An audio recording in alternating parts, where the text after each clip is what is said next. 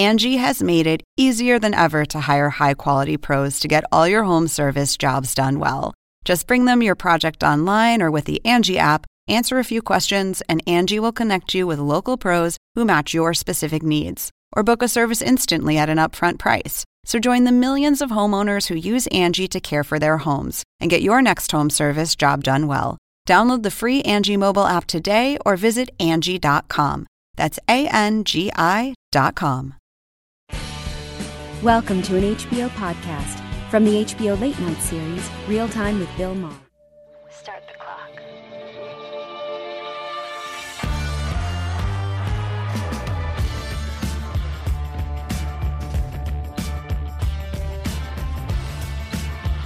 Right here with me.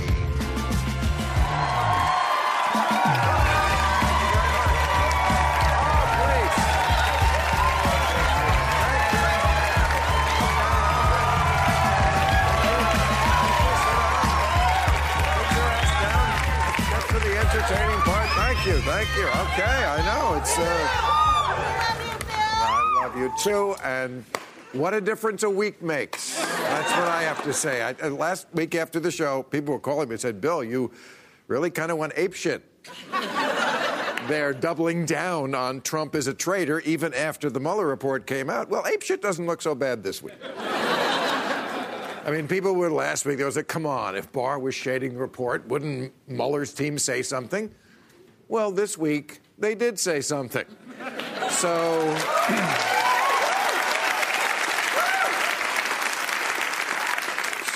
unroll your eyes and go re-fuck yourself.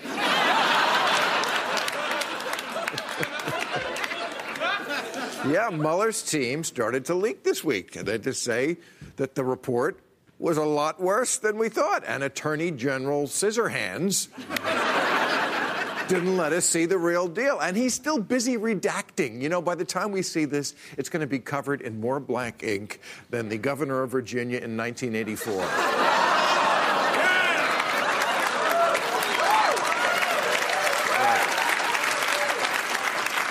You're right. Always safe to groan first. Anyway, but, you know, it could be that Barr winds up doing what James Comey did. Remember at the end of the Hillary investigation, and comes out and he says, even though Hillary didn't do anything criminal, here's every little thing Hillary did wrong. I have a feeling Barr might do the same thing. He might come out and say, even though what Trump did isn't criminal, here's every little thing Hillary did wrong. I do think that could happen. But here's some news. Democrats finally, God, it's about time, officially have asked for Trump's tax returns. And Trump said, could I give you a short summary from William Barr? No, Trump said, I would love to comply. It's his excuse for that, but I'm being audited. I'm sorry, the government can't see my taxes because the government is looking at them. This is the excuse. I mean, if he has nothing to hide, then why not release the tax returns? I mean, after all, a tax return is just a birth certificate for your money.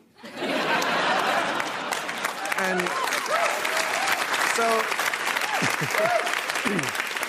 so Trump did what he always does when he's in hot water. He changes the subject to his favorite subject and gets his base going, the border. He's all week long, I'm going to shut down the border. And then he heard, I'm hearing, somebody told him that would destroy our economy. And that 500,000 people cross the border every day. That's more than all the weird Chinese ladies who are wandering around Mar-a-Lago. You heard about that shit? Oh, my God. Wow. These people who won the election on security. Yeah, a 32-year-old woman from China, obviously a spy, got into Mar-a-Lago. They just assumed she was the rub-and-tug lady.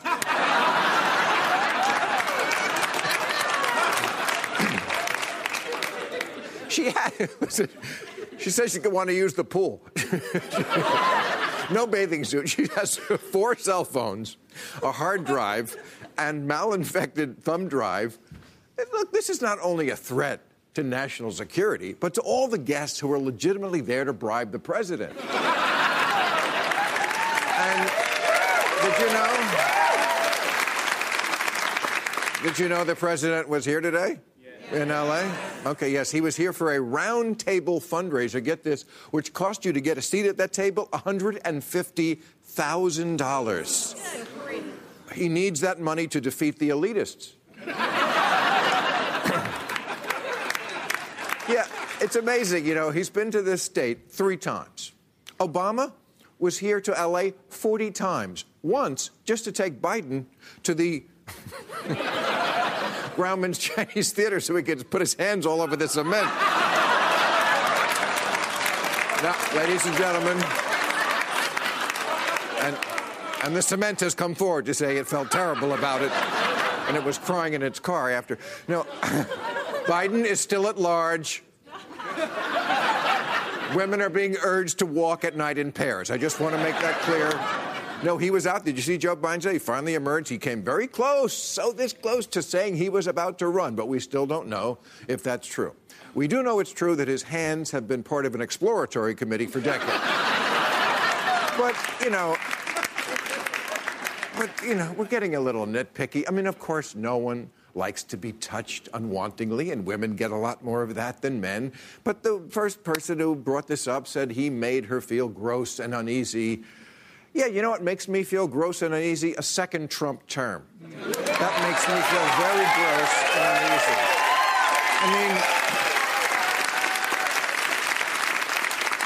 I mean, he's not Harvey Weinstein or R. Kelly. He's more like the TSA. And it's getting ridiculous. A woman came forward today and said she was touched by one of his speeches. All right, we got a great show. We have Sir Salman Rushdie, Danielle Plukka, and Gideon Rose. And here a little later, I will be speaking with our good friend Chelsea Handler, who's backstage. But first up, he is the former U.S. Secretary of Housing and Urban Development under President Obama, who's currently running for the 2020 Democratic presidential nomination, Julián Castro. How are you, sir? Doing well. Great to meet you. All right. Good to see you. So, how's the campaign for president going? You got the field all to yourself. I wish. A lot of people. There's still time for that. It's going to look crazy, the debates, right? It's going to look like the Hollywood Squares. I think they've managed it well because they're splitting it up, right? So if there are 18 people, it's going to be 9 and 9 instead of the crazy Republican one we had. So how do you make yourself stand out in a field like that? Well, I mean, I'm going to try and do it without being crazy, talking crazy. That would do it. Yeah, no. I've been telling folks out there, I'm one of the few folks with actual executive experience, right? Mm-hmm. I was a cabinet secretary. I was the mayor of the 7th largest city, San Antonio, Texas. I represent a new generation of leadership, and even if I weren't in this race, what I hear out there is that people want a new generation of leadership. And then I've been out there giving a strong, compelling, positive vision to people of what I would do for them and for their family. So you started with an immigration plan. I mean, your first stop was Puerto Rico, right? That's right. I went to San Juan right after I announced. And then you announced your first policy. It was about immigration. My question is, why did you pick that policy? Because it would be like if Obama, when he first came out, his first issue was reparations or affirmative action, when he was trying to say, I'm going to be the president of everybody. It seems like that's the obvious issue for you, is immigration. You got those people. You got that issue. You know, I think people also want to know what's close to your heart. And that's close to my heart. I grew up with a grandmother who came over from Mexico when she was 7 years old because her parents had died. My family has lived an immigrant's American dream story. And it also is the issue that this president is hell-bent on using as a political ploy every time he wants to score some points with his base, right? So what I'm telling the American people is, look, this president a year ago basically said that if we would just be cruel enough to take little children away from their parents, that would stop more immigrants from coming to the southern border. That cruelty failed because there are more people coming. And he wants you to choose cruelty. I want you to choose compassion. I have a completely different vision for what we should do. And I'm not going to shy away, I'm not going to shy away from putting forward that positive vision to his dark. Is that going to play as well all over the country as before this audience, though? I mean, I think is that a message that people, okay? Yeah, well, every time I've run for office, I have made sure that I talked speak to issues that represent everybody.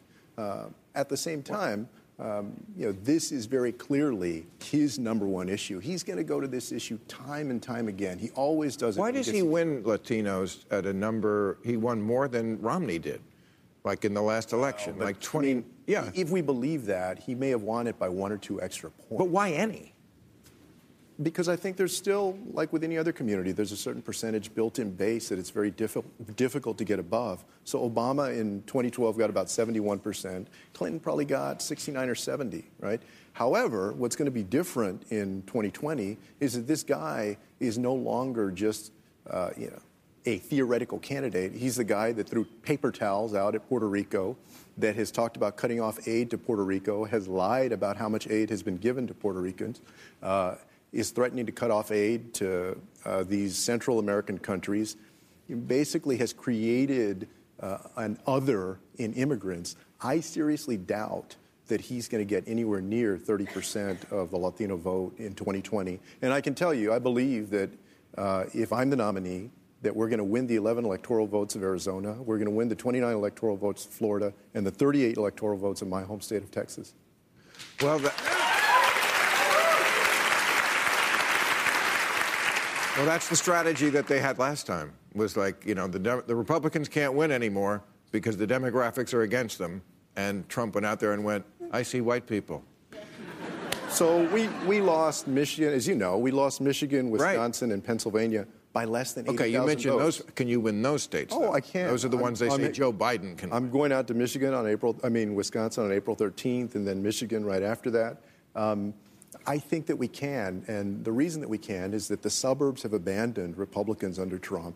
You think about all the suburbs outside of places like Milwaukee, Detroit, right, Pittsburgh, and Philadelphia, and also between 2012 and 2016, the African-American turnout fell from 66% to 59.5%. I think I, as a candidate, or several of the other candidates, could get that back up into the 60s, and we can beat him. Yeah, and his numbers never go above 40, mid-40s. Yeah. Right? I mean, other presidents have always been higher at some point. He's right there. But he won last time, and I feel like he could win this time. He's already announced basically what his strategy is, which is to call the Democrats socialists. Some of them call themselves socialists. You got to take that question everywhere. You're going to get it. Are you a socialist? What is socialism to you? How much socialism is capitalism irredeemable, as some in your party have said? Well, socialism is when the government controls the means of production, right? Nobody out there, whether it's Bernie or me or any of the other candidates, are talking about the government controlling the means of production. That's communism more than socialism. Socialism, we have socialism already. Socialism is Medicare, is Medicaid, is Social Security, it's the Marine Corps, it's the post office. We have already. It's significant public investment, right? I don't disagree with you that we have, whether it's TRICARE or any of the things that you mentioned. So you'll remember that Ronald Reagan in the 1960s was calling Medicare socialism. They're going to do this every single time. They're going to label whatever Democrats try and do to help everyday Americans as socialism. And what we have to do is offer a strong, compelling vision of what that's going to mean for families. So that's what I'm focused on. You're for Medicare for all? I am. And for free college? Now, for tuition-free college, sure. Right. I've read that would cost in 10 years over $40 trillion. See, I worry about handing this thing to Fat Donnie because we scare a lot of America. I mean, I think if Democrats could get reasonable about health care, and of course we should have Medicare for all. But when Obama did his plan, what he said was, if we were starting from scratch, I'd be all for single payer. But we're not starting from scratch. We're starting from a country that has had employer-based since World War II. Where it's ingrained, every man for himself, where you have lobbyists and money in politics, the pharmaceutical industry, the insurance industry. We're not starting from scratch. People kind of like Obamacare now. Isn't it smarter and better able to win the election by saying, I'm just going to improve that, you like it, we're going to make it better? What I have said is that I believe that we should strengthen Medicare for the people that have it and make sure that everybody can be a part of it. But if somebody wants to have their private health insurance plan or supplemental plan, then they should be able to do that as well. I think that appeals to people. I think folks understand the importance of people actually having health care as opposed to just health insurance. Health insurance is when you get the denial letter from the insurer telling you, they ain't going to cover whatever you're asking them to cover. Health care is when you actually get that care. So I think that we can win that argument, especially because he's sabotaging the ACA. And by the time we get to November of 2020, there are probably going to be a few million more people that don't have health insurance, right? So I feel good about that argument. Okay. So I want to ask you what the right tone is for the Democratic Party. I saw Joe Biden today, and he said, the first time I've ever heard a Democrat say, I don't say I'm sorry. I'm not sorry for the way I acted. I'm not sorry for my intentions. I like that. I saw you on Rachel Maddow earlier in the week. She asked you this question about Joe Biden. You both talked about it with great gravitas. Some people today were saying he joked about it, he shouldn't joke about it. I think he should joke about it. I don't think it's that big a deal. I disagree, yeah. Okay. And this is why I disagree, because for forever, we have told women basically, essentially, just be quiet about stuff like this. Not stuff like this, about sexual harassment. It's not the same as sexual harassment. I agree with you. He did it to men, too, and children. He's a toucher. He's a I agree with you that there are gradations of it. However, in the workplace every day, in so many different contexts, women have basically had to swallow that and not be taken seriously when they say, hey, look, this kind of behavior makes me uncomfortable. So what I said is that I understand that the vice president, didn't intend to make people uncomfortable. At the same time, I think as men, it's incumbent upon us to also understand that it's not just your intention, it's also how your actions are making somebody feel. They're not making up those feelings, No. They're not making up those feelings. So, I think that there is a way to reconcile that. And to me, we're going to really progress when you have workplaces that are able to take both of those two things seriously. We're still navigating all of that in this Me Too era, but I think it's bullshit to say that that we're just going to, No, I think it's bullshit to say that people can get away with laughing it off, I think that that's completely the wrong way to look at it. Yeah. And final question, will you do Fox News? I've been trying to get all the Democrats to go on Fox News. I will. In fact, we have an invitation to do a town hall, but first... You gotta go there. I will, get but inside first the I got bubble. my CNN town hall on Thursday, April 11th. Right. So. All right. Thank you very much. Great luck with the campaign. It's terrific. I appreciate you being here. Julián Castro, let's meet our panel.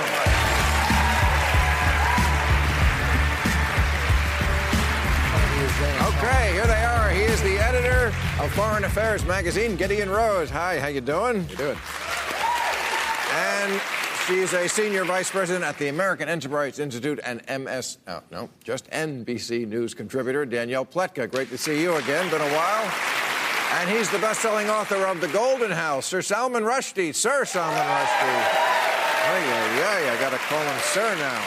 Don't forget to send us your questions for tonight's overtime, so we can answer them after the show on YouTube. Okay, as I said, what a difference a week makes. I feel a lot better this week. And also, since the Mueller report came out, and he was... first of all, we should call it the Barr report. We have not seen the Mueller report. The Barr report. That's what we know. No bump in the polls, even after 2 weeks, after Barr said, no, nothing to see here.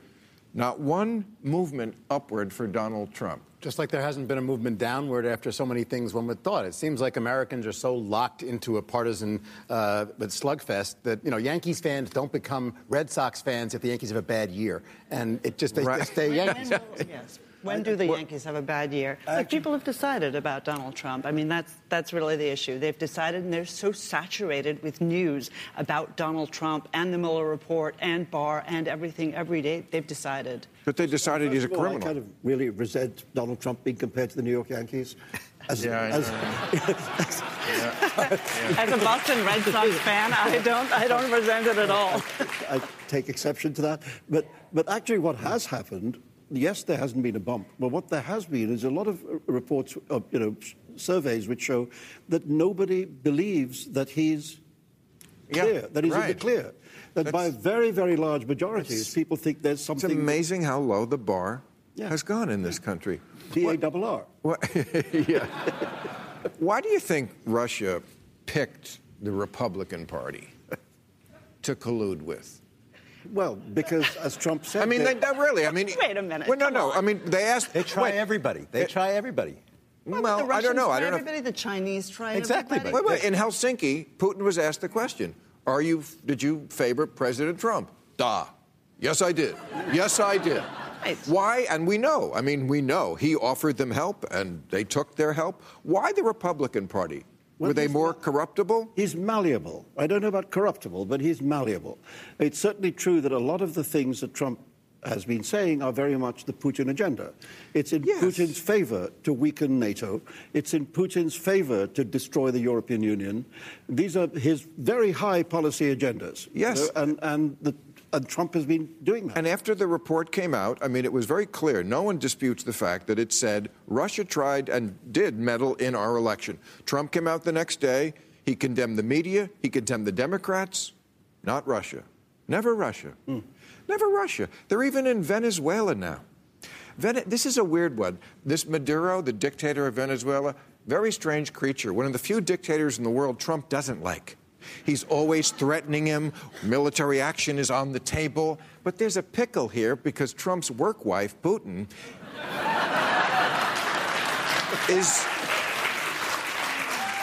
is backing Maduro. There's no pickle in Venezuela. I think this is an area where the Trump administration has actually done a good job. They've lined up their allies. They've got the Organization of American States together. They've got a domestic opposition that they're backing. The Russians are everywhere. The Russians are in Syria. The Russians are in Egypt. The Russians are in Libya. Whoa. Of course they're in Venezuela. But we got a thing called the Monroe Doctrine that never applied to Syria.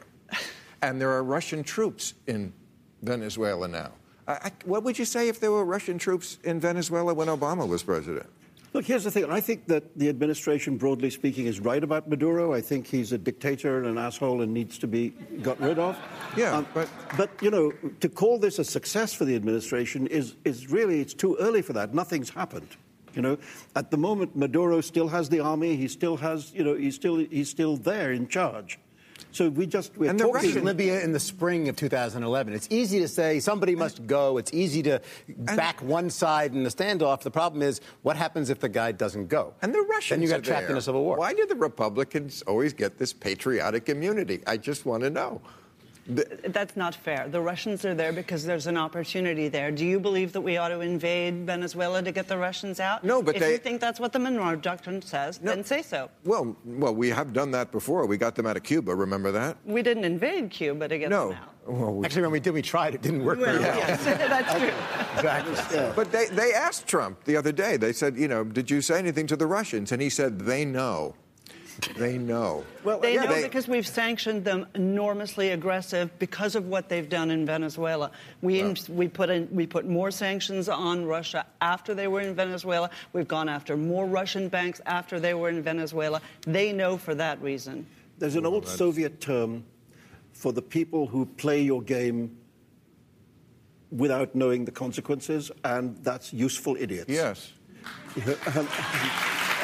Trump is a useful idiot. No. I don't know how useful he is. Okay, so in 2017, I remember when Trump was, when the first crew was in there in the cabinet, I remember saying, you're going to look back at these days and be thankful for these guys, Rex Tillerson, McMaster's, remember that crew, even Jeff Sessions.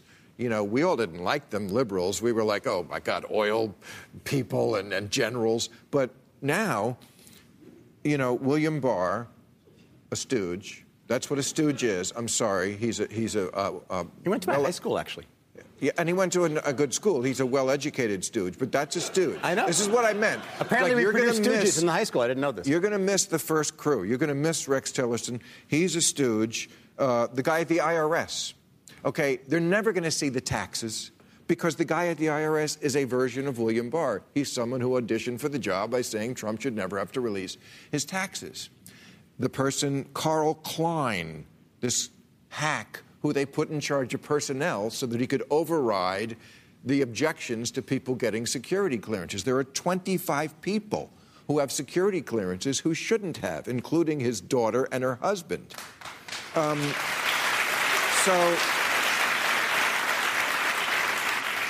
now he wants Herman Cain and Stephen Moore to be on the Federal Reserve. Defend that, anyone. The trouble with this stuff is it would be funny, except that it's not funny. It's not funny.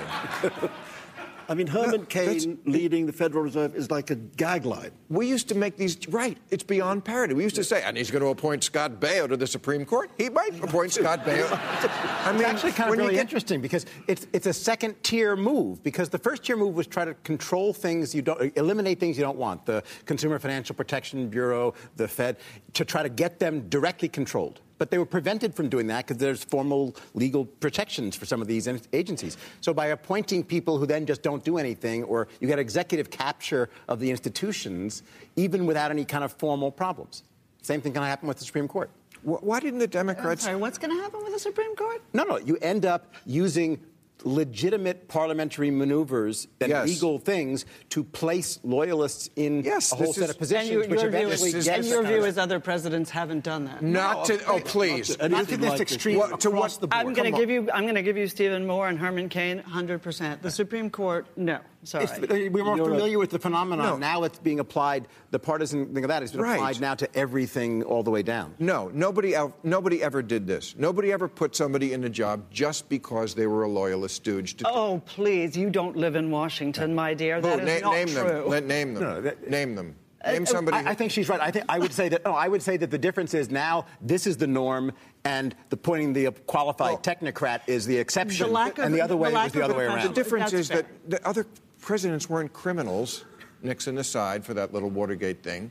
They didn't need to do that. We had a president he needs to have someone who protects him from seeing that. What is it? Why wouldn't you want the tax returns? I mean, Eric Trump said, we don't use American banks. We get most of our funding from Russia. Okay, the FBI had opened an investigation into whether Russia was basically running the president as an asset. Isn't that enough connection so you would want to see what's in the... Wouldn't a patriot want to see the president's tax returns? We know that Deutsche Bank had to pay an enormous fine to the European Union for laundering Russian mafia money. We also know that Deutsche Bank was the major lender to the Trump organization. Yeah. And that the person working at Deutsche Bank organizing that was the son of the recently retired Supreme Court Judge Kennedy. Now, that doesn't add up, does it? Nothing. Everything adds up too easily. We can be a little bit like the crazy people in front of the walls with all the different, threads and pictures and so forth. I did that once, yeah. I did that sketch already. I mean, look, we're going to see what the report says at some point, right? Except for the stuff that's actually classified for legitimate sources and methods, reasons, or legal stuff. It's going to leak at some point. It's just a question of when, I think. Well, I mean, the thing is, just to use a publishing analogy, if you were given a 4-page summary of a 400-page text and asked to judge the text on the basis of that 4-page summary, you would say, I can't do that. I can't do it. I need to see the book, and we need to see the book. Well, it's like it's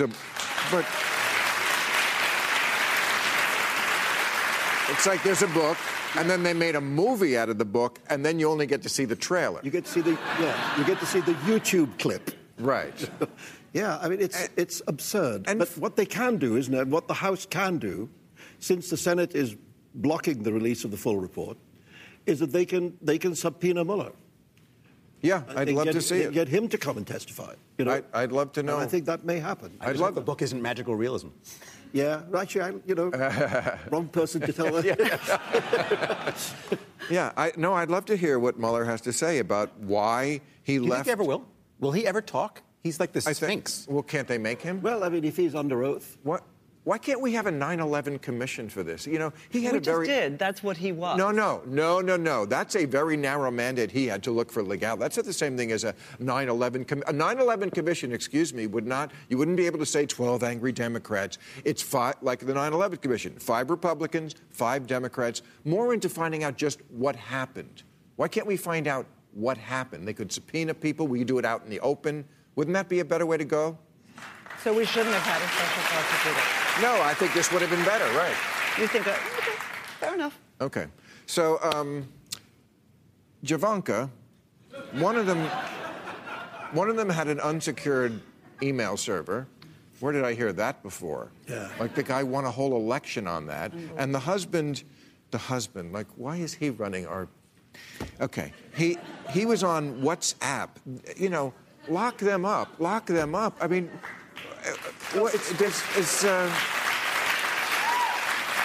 It's a characteristic of this entire circus to do the things that they accuse other people of doing. Yeah. And to name other people by the names which describe them. So, lying Ted, crooked Hillary, creepy Joe, who do they apply to? Right. You know?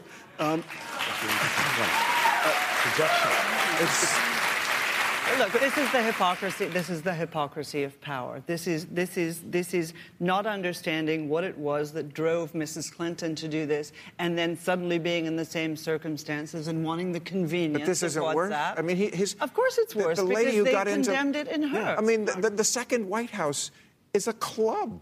He's like working out of the Bada Bing Club. Right, I'm serious. It's a club. Yeah. A club where people come and go in bathing this suits. is the burst problem. When I look at this, I see it as the difference between the sort of professional staff who are saddled with these... It's like Yes Minister is real life, right? There's a professional staff in government. And then the amateurs we elect preside over them for a few years and then go out and a new set of amateurs come in to provide over the professional staff. And the amateur politicians and political appointees just don't have in their gut the respect for bureaucratic procedure, intelligence classification, all things that the hard and core professionals do, the military, the intelligence community. And we do things like give people clearances so that you won't put compromised people in office or compromisable people. It's not that everybody who doesn't get a clearance is a spy. It's just that there's something there that is a trigger that somebody else could potentially blackmail them with. And it's very, very tough to get in. And you do it as a risk management tool. So to ignore the clearance procedure is just basically bad professional. It's ignoring the advice of the professionals and running your thing like a cocky amateur. And that will get you in trouble. And a lot of the policy things we're doing later. It was a very bad week. This is, by the way, part and parcel. This is part and parcel of the tax return issue as well, which is this sense that the rules that apply to everybody else don't apply to me. Yeah. And that is a really bad message that the president is sending. You know, I've spent a certain amount of my life in third world countries, and which have had military dictatorships and very corrupt civilian dictatorships. And let me not name them, Pakistan. And it's very depressing. Come closer, man. It's very depressing to see this country behaving like that. Oh, you know, and another thing that happens with dictators. I mean, this week it was quite a week for the Dementia Watch. I mean, the president could not pronounce the word origins. He could not name where his father was born. He thought his father was born in Germany. He said windmills cause cancer. Yes. And then, but I thought the craziest thing he's done in the last month was this ongoing feud with John McCain. Show a little bit of what's going on with Trump and McCain. I was never a fan of John McCain, and I never will be. I'm not a fan. He was horrible what he did with repeal and replace. I've never liked him much. Hasn't been for me. Probably never will. It's gotten so bad that Trump and his people have now made an attack ad. Take a look. He's at it again. Politician John McCain says he's given a lifetime of service to his country. But what has McCain done for us lately? Donald Trump works with his fellow Americans, while John McCain refuses to budge. McCain voted against repealing Obamacare, and when Trump blasted him for it, McCain's response, silence. McCain says he's for truth, but it's been written in stone that he lies. Tell John McCain not to turn into one of those ghosts that comes out of the TV. Paid for by the committee who don't understand what dead means. All right, she is a comedian, activist, best-selling author of the new book, Life Will Be the Death of Me and You Too, our favorite. Oh, she's on a sit-down comedy tour. It starts April 11th in Boston at the Orpheum. Chelsea Handler is back with us. Okay. Hello. Oh, no, we don't touch anymore. No, what, do you think I'm going to Biden you? Jesus Christ, what are you, insane? Sorry, we'll I get to that didn't later. know the new rules that's around here. Right, new rules. We'll get to that too. But I'm reading your book, and I'm feeling like a bad friend because I didn't realize you were suffering some. I mean, everybody took the 2016 election hard, but I didn't know it really knocked you down like that. And you came back stronger. That's what the book is about. Yeah, I had a midlife identity crisis once Trump won the election because I had never had my world feel so unhinged, I think. And I had to pay a psychiatrist to listen to me bitch about Donald Trump for about the first 3 weeks. And then once we got past that and we got to the real stuff, I realized the parallel there was my world becoming unhinged when I was a little girl. My brother died when I was 9 years old. I had never related the two, but for me, as I can imagine it must have been for so many people, it was a huge emotional trigger of everything being destabilized. And I realized just how spoiled and privileged I'd been all my life to realize to be this upset and this out of 10 every day and the outrage and the anger. I just wanted to fucking fight people, you know? And I was like, I got to go see a psychiatrist. I mean, there is a lot in there about what I would call white guilt that you have. Yeah. And what good does that do? I mean, you're right. We're lucky. Some people are lucky, others aren't. That's not fair. Life isn't fair. Well, no, but I think you can also focus on becoming a better advocate / ally for people, for marginalized communities, and stop looking inside your own lane and look outside to others. But I wonder. But there's a lot of, white so lame. There's a lot of white people hating on themselves. I don't think that's what. First of all, that doesn't help minorities. I don't think, oh boy, that makes me feel a lot better. She hates herself. I just feel like we're kind of like self-flagellating ourselves, and it's not helping. It's maybe you don't. I disagree. I think self-flagellation is good with regard to this. I think we've misbehaved for so long that we need to get our shit together. And I believe, and I mean, I really am trying very hard to not think about my own experience and to think about other people's experiences. So in that vein, I think it's important to reach out and go, what was your story like? What was your life like? It's not like mine. I didn't have that many struggles. I've never been hungry.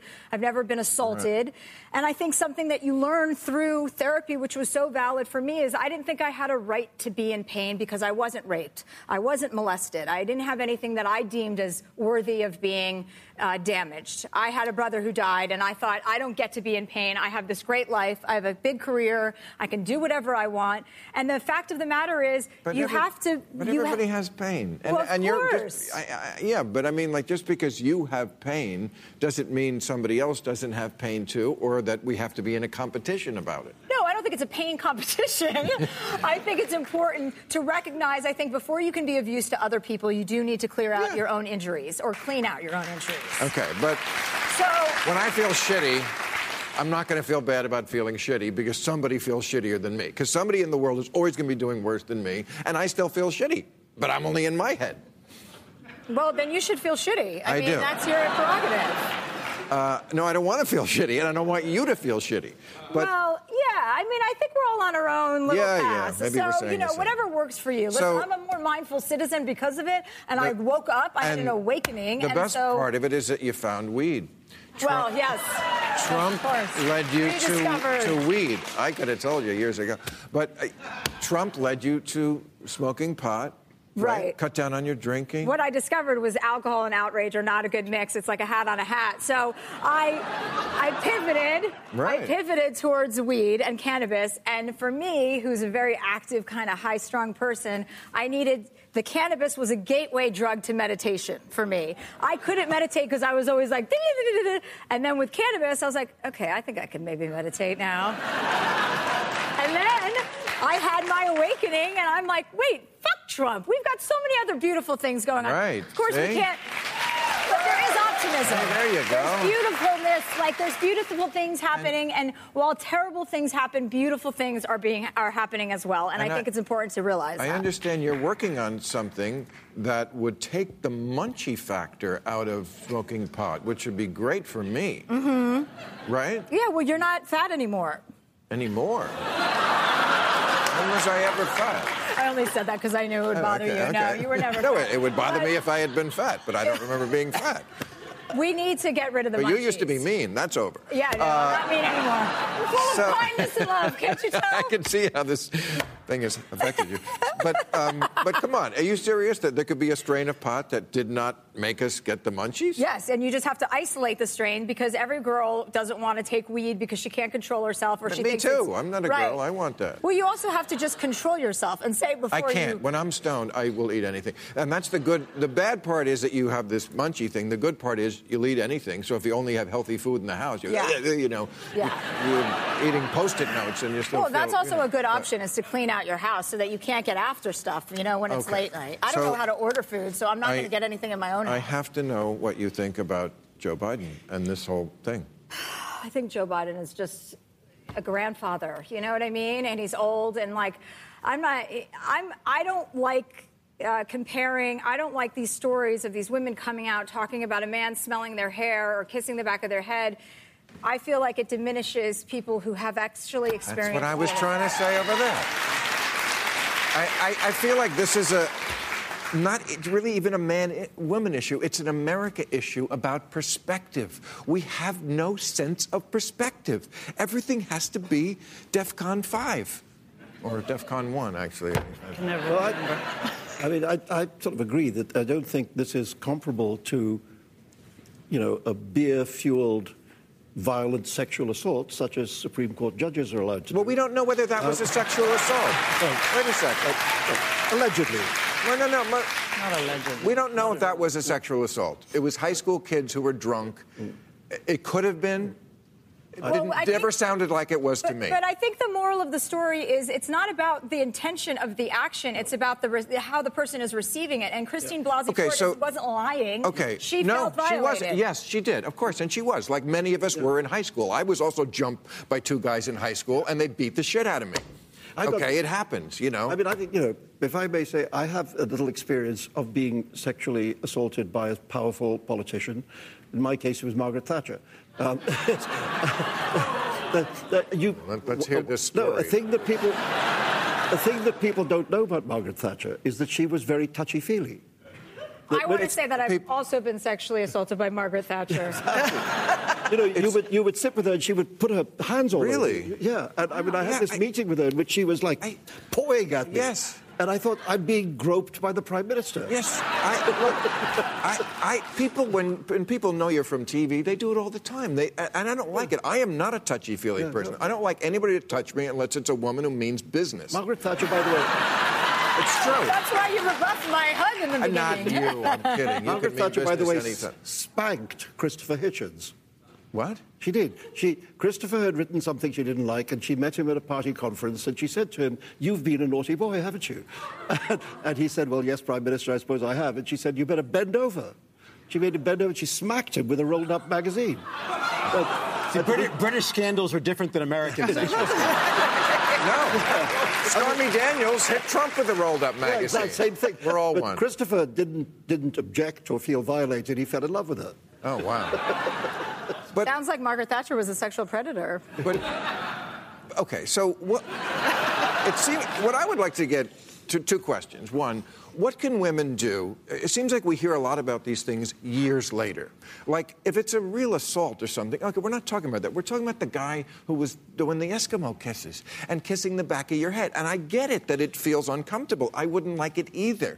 What can women do to move this process forward to, reacting in the moment as opposed to 5 years later? Can we... I know it's sometimes tough if the person is your boss and you don't want to... Why is it the burden on the women to respond? Why can't men just say, I'm not going to be the creepy guy? Okay, because all men are not going to do that. It's ridiculous. What's the line? What's the line? I just reached over when you said something funny and I put my hand on your hand. And I did not mean anything by it. I want to just tell you. But you're saying, why don't we live in a world where men always are starting to act perfectly? It's not going to happen. The norms and if they don't, one of the big problems of the Trump presidency is there used to be not just the formal structures and rules of American life, but a set of norms of what constituted decent behavior in a whole bunch of areas. Right. And there was progression from sort of decade to decade, generation to generation, very, very slow. Everybody has grandparents with problematic views. Everybody has parents with problematic views. Fits in that beautiful in that long, slow, gradual thing. And now we've seen in the last several years it goes back. And so the question is, what norms will exist one of these people, first of all, I wish the media would stop using the terms of the Me Too movement. These are not allegations. They actually happened. It's on tape. They're not that serious to be allegations. They're not victims stepping forward, all this bullshit. Yes, he kissed the back of somebody's head. I'm asking, what can women do to just at that moment, we all learn how to navigate that moment where you go, excuse me, don't kiss the back of my head, please? Is that too much? Well, I would argue that that's what's happening right now. We're empowering women to speak up when something's wrong, to say something. Say something. See something, say something. Yes, absolutely. But a lot of women. But not. Well, I think. I mean, it's giving women a lot of voice to say, "Hey, this happened to me. I feel power in numbers." And what the fuck has happened to the feminist movement? Women have voices. Why can't women turn around? Women have been able to turn around for the last 40 years and say, Joe. Yes. And by the way, these women didn't say that at the moment, and they couldn't have felt terribly uncomfortable. We see it on tape. Why not say it in... No, why not say it? Why not say it in the moment? And because, again... most guys, if you do that to them, they feel hard. They're so embarrassed. Oh, my God. They feel almost as bad as you do. They went over the line. Was Joe Biden going to insist if she said, don't do that? Was he going to, hey, bitch, I'm going to kiss the back of your head. Whether you like it or not, you're going to get a back of the head kiss. No. I think he would have backed off. This shouldn't diminish that men in power use that against women who cannot speak up. Correct. Yes. But these weren't, to my mind, having watched these were not situations like that. And the problem is that on the spectrum, everything has been pushed too far over. But there's another challenge, and that is that, I don't know how old you are, but there is I'm 12. You look very mature. Thank you. 36.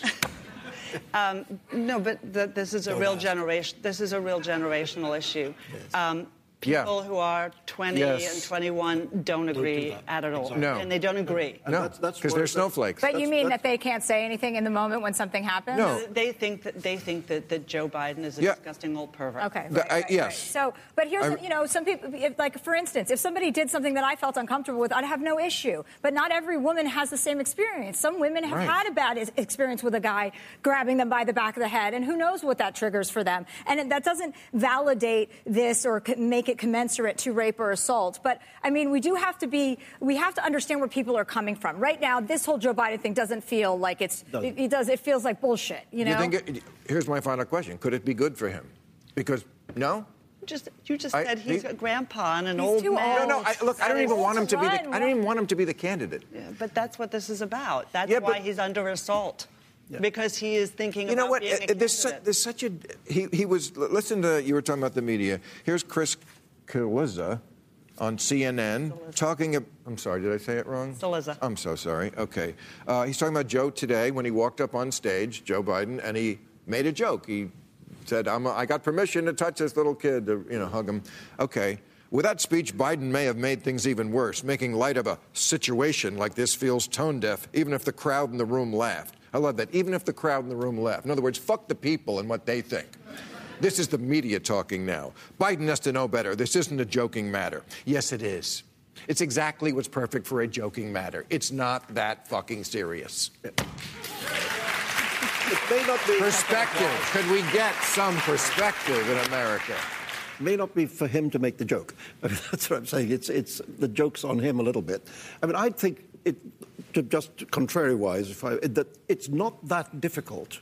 No. In social situations to know whether a woman wants you to kiss the back of her head or not. But it's not just women, as we've been saying. Right. And he said, I get it. Yeah. But we're humans. Humans are going to touch each other in ways that are not always perfect, or else we're going to do what she and I did when we just walked out here. Do we want that?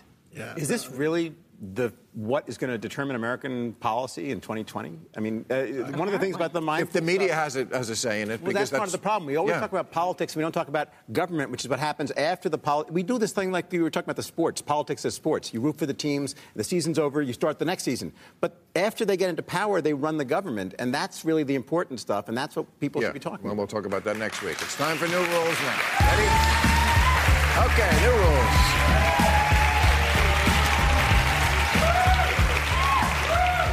New rule, since Alexandria Ocasio-Cortez tweeted that croissants are expensive at the airport and Ted Cruz felt like he had to write a series of tweets teasing her and calling her a socialist, Ted Cruz has to admit he would kill his whole family for 5 minutes with her shoes.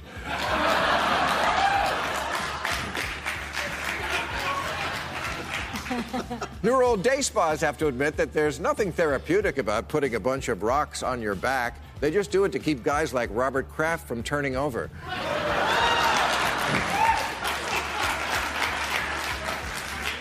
New rule, now that Tim Ryan has announced he's running for president, he has to answer 2 questions. Who are you?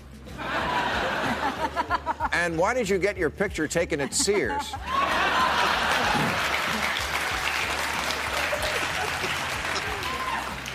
New rule, cauliflower must stop pretending to be other things. I'm sorry, cauliflower, you're not rice and nobody wants you in mashed potatoes or pizza crust. It's time to accept what the doctors have told you. You're going to be a vegetable for the rest of your life.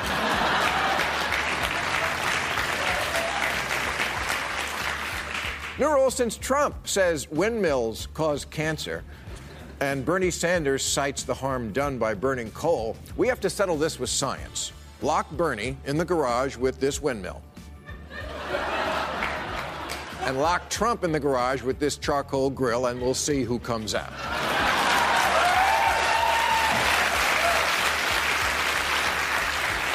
It might not be the most logical way to choose a leader, but it's better than the Electoral College. And finally, new rule, if HBO has to put up a warning label before this show, cable news has to do it before Trump comes on. Get that son of a bitch off the field. Bomb the shit out of him. Can't get a fucking school built. They're ripping the shit out of the sea. Pussy. Listen, you motherfuckers.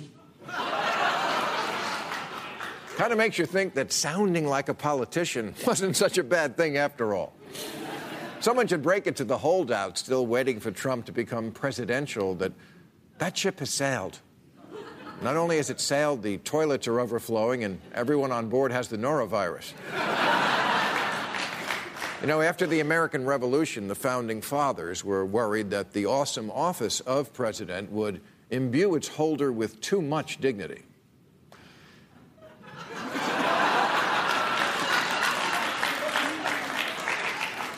Problem solved. And it's getting worse. Trump using street language used to be a fairly rare occurrence, but lately he's decided that, for example, using the word bullshit is a perfectly normal, regular, routine practice for the President of the United States. And all of a sudden, they're trying to take you out with bullshit. The Democrats have to now decide whether they will continue defrauding the public with ridiculous bullshit. This is the new politics. We heard Julián earlier. Beto O'Rourke did it at the end of his campaign last fall, and people loved it. I'm so fucking proud of you guys. Now, a couple of years ago, I gave you an idea what a future president would sound like, giving the State of the Union address in our new pro-profanity environment. Tonight, I'd like to show you what a town hall presidential debate might look like in a future presidential election.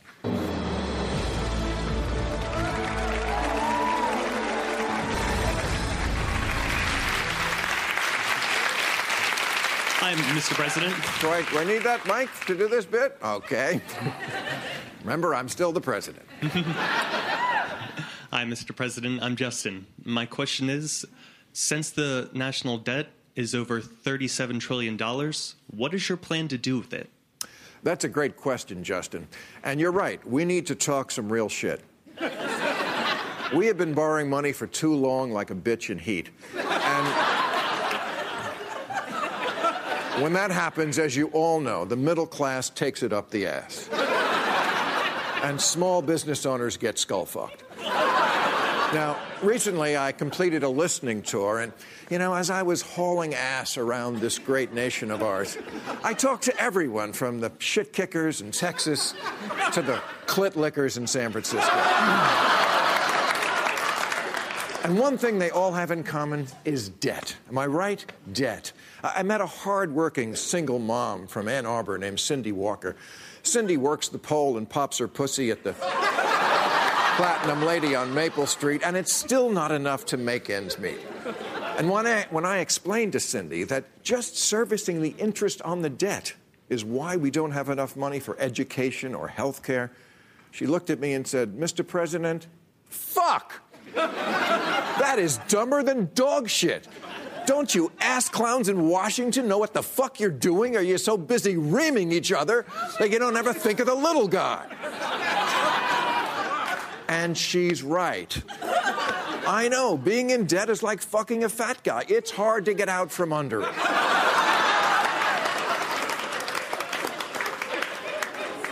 So, Justin, I would say to you that we are called on to solve this problem, all of us, not just for America, but motherfuckers all over the world need to know, can we pay our debts? I think we can. I'm an optimist. You know, there's a term our 11-year-old Tyler likes to use, BDE. It stands for big dick energy. And I think if we as people all pull together and put our strength together and harness the big dick energy inside of us, our better days are still ahead. Thank you for the question, Justin. All right, that's our show. I'll be at the Lyric Opera House in Baltimore June 9th and at the Devos Performance Hall in Grand Rapids. Me, not the president, in Michigan, June 23rd. I want to thank Gideon Rose, Danielle Pletkus, Salman Rushdie, Chelsea Handler, and Julián Castro. Stay tuned for Overtime. Thank you, folks. Catch all new episodes of Real Time with Bill Maher every Friday night at 10, or watch him anytime on HBO On Demand. For more information, log on to HBO.com.